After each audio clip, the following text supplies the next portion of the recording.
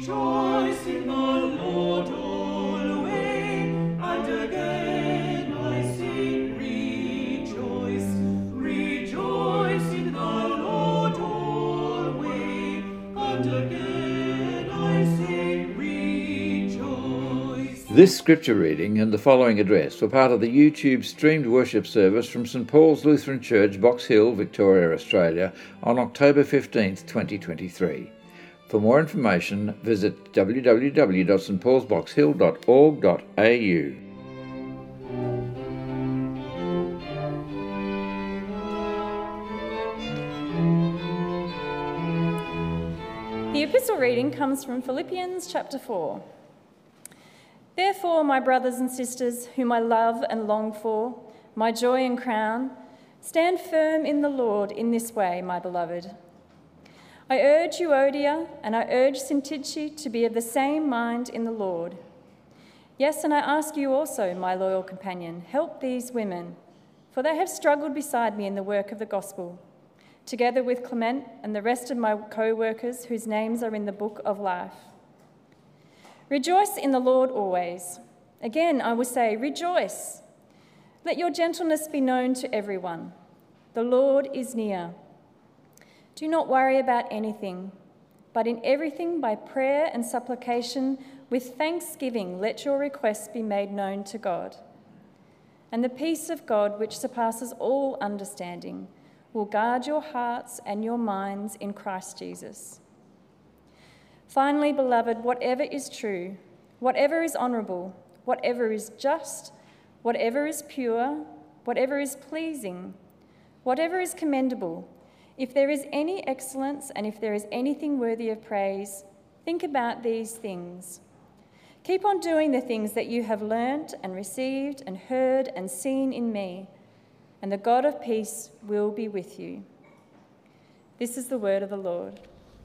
Thanks be to God.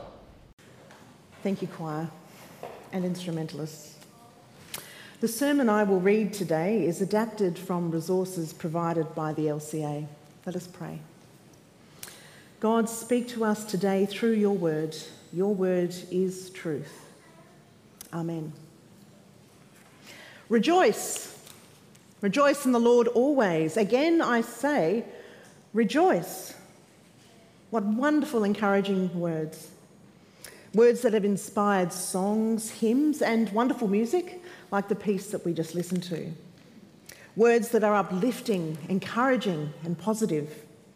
Words from what has been described as the happiest book in the Bible. And they're words that I find difficult to hear, especially today. How about you?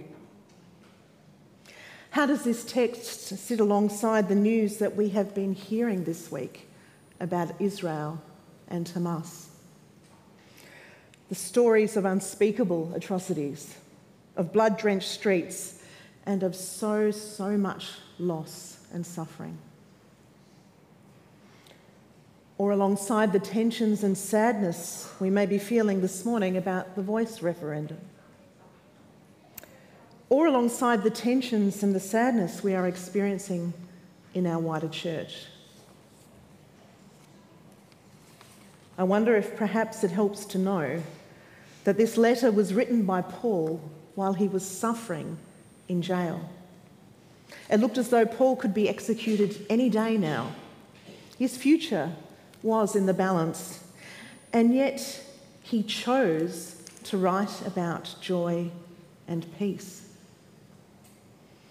So this is not some trite, positive thinking phrase by a scribe sitting comfortably in his study. Paul has been beaten and locked away.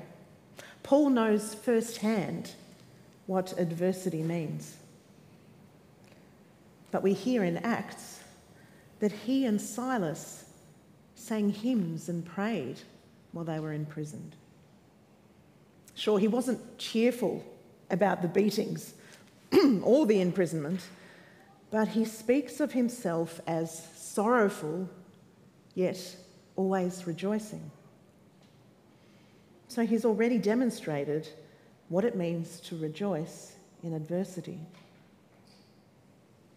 Now, Paul is not suggesting that we should rejoice about the suffering and all the bad stuff that we see happening.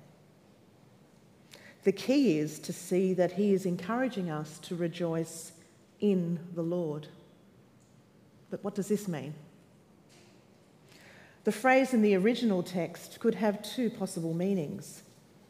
Either that the Lord is the object of our rejoicing and that we are celebrating him and what he has done for us, or that the Lord is the grounding of our celebration, the one in whom our joy thrives.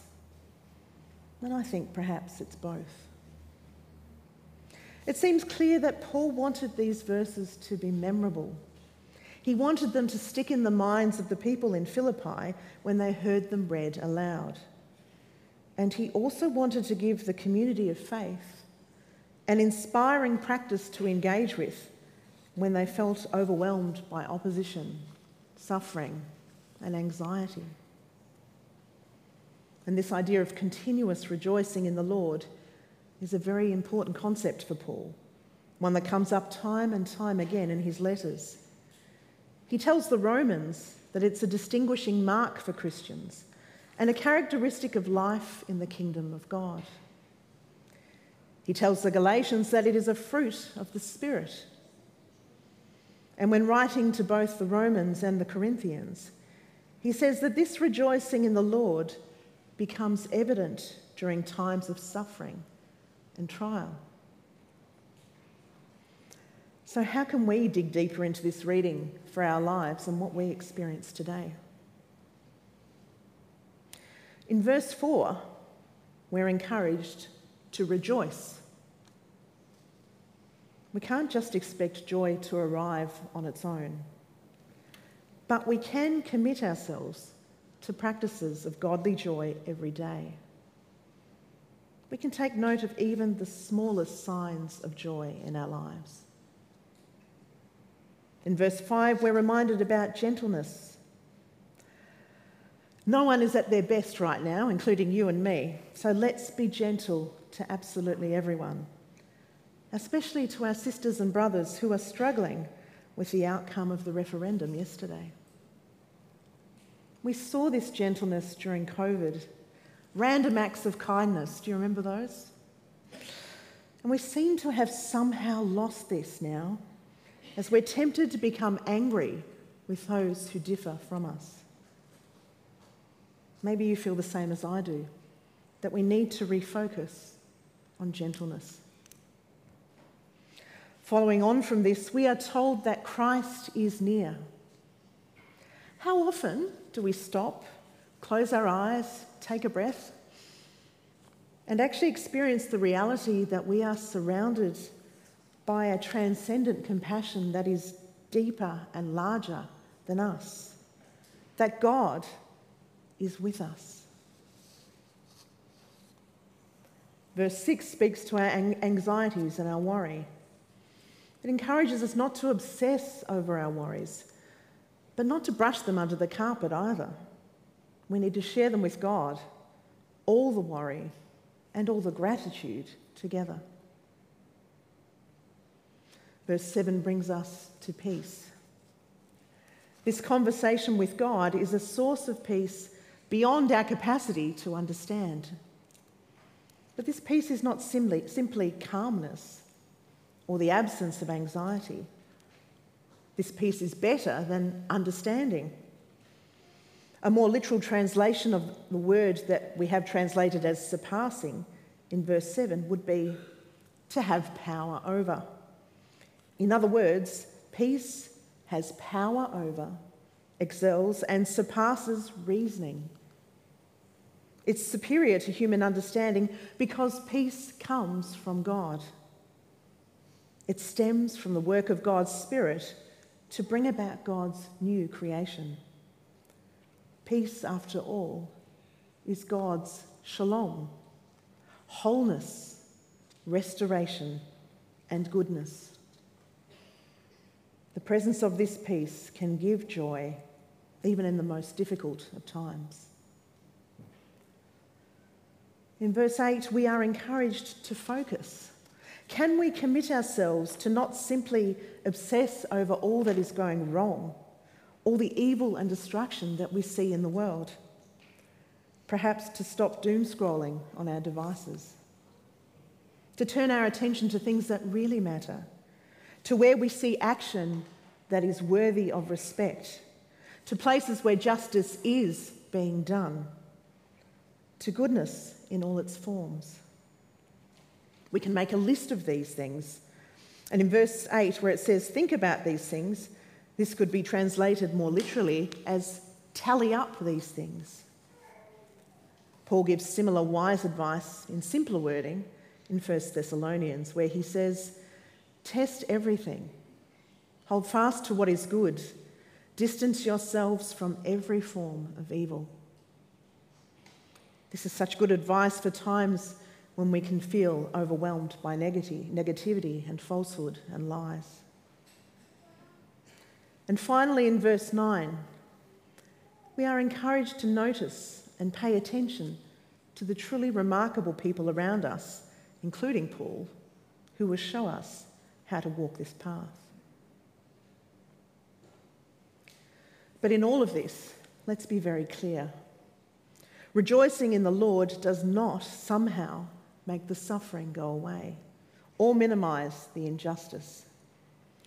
Nor does rejoicing in the Lord negate or turn a blind eye to despair. Maybe it's easier to think of two separate things that sit alongside each other. In this life, we see suffering and despair. In God's kingdom, rejoicing acknowledges that we are serving the one and only God who can rectify the wrongs, who can and has stood in solidarity with the oppressed.